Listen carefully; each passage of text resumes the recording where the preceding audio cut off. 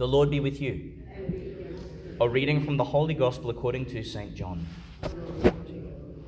It was very early on the first day of the week and still dark when Mary of Magdala came to the tomb.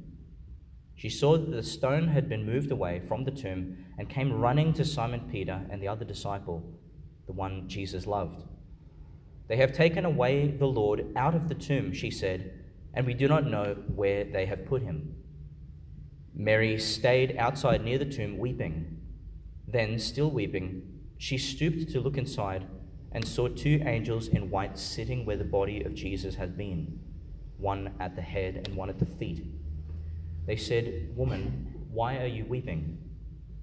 "They have taken my Lord away," she replied, "and I do not know where they have put him." As she said this, she turned round and saw Jesus standing there, though she did not recognize him. Jesus said, "Woman, why are you weeping? Who are you looking for?" Supposing him to be the gardener, she said, "Sir, if you have taken him away, tell me where you have put him, and I will go and remove him." Jesus said, "Mary." She knew him then and said to him in Hebrew, "Rabboni," which means master. Jesus said to her, "Do not cling to me, because I have not yet ascended to my Father, but go and find the brothers and tell them, I am ascending to my Father and to your Father, to my God and to your God." So Mary of Magdala went and told the disciples that she had seen the Lord and that he had said these things to her.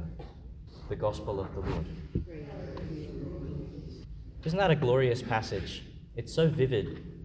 And in an instant, Magdala takes us back to Easter and the Ascension, the whole Easter mystery. We're at the tomb again, but not grieving. We're at the tomb with this kind of radical, expectant hope. I want to say over the past few days, and really my time in isolation has stirred this in me, but I've started to grieve hollow, robotic prayer. I think there's nothing more disheartening when you realize, am I talking to God here or am I talking to myself? Who am I doing this for? And especially it becomes pertinent to me when I'm preparing for the Mass itself. I was talking to a few people about this, but prayer is such a nebulous thing. It's hard to grasp, but you can either do it or you can not quite do it. Like, it is possible to think you're praying and you're not, or it is possible to think you're not praying and you are. The mechanics of it is strange.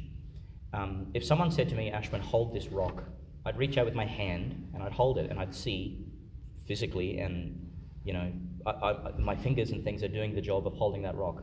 But if someone says, "Ashwin, have faith in this," or "hope in that," where are the fingers of my hope?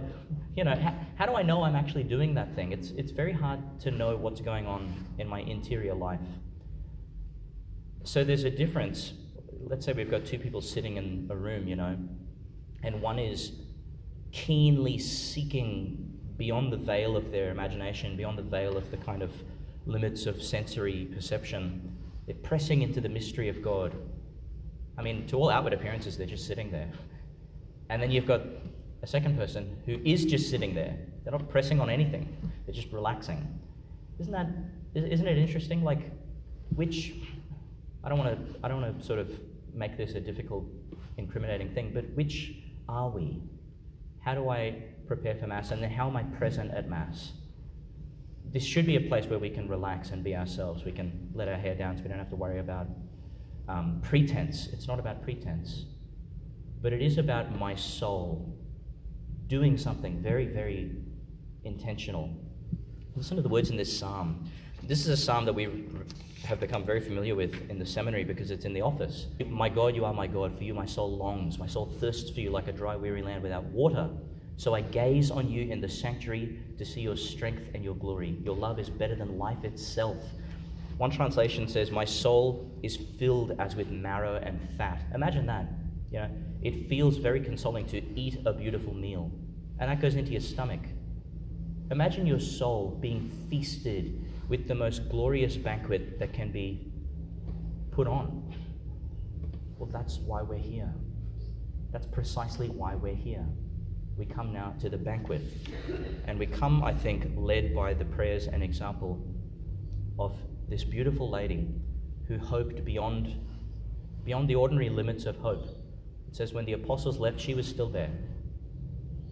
When all else was gone, she was there in the dark of the morning.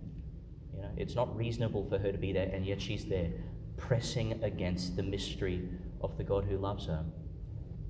Let's take this time, and let's never leave the space of pressing into our God. He is to be found right in our midst, and he comes to feed us on his own lavish presence.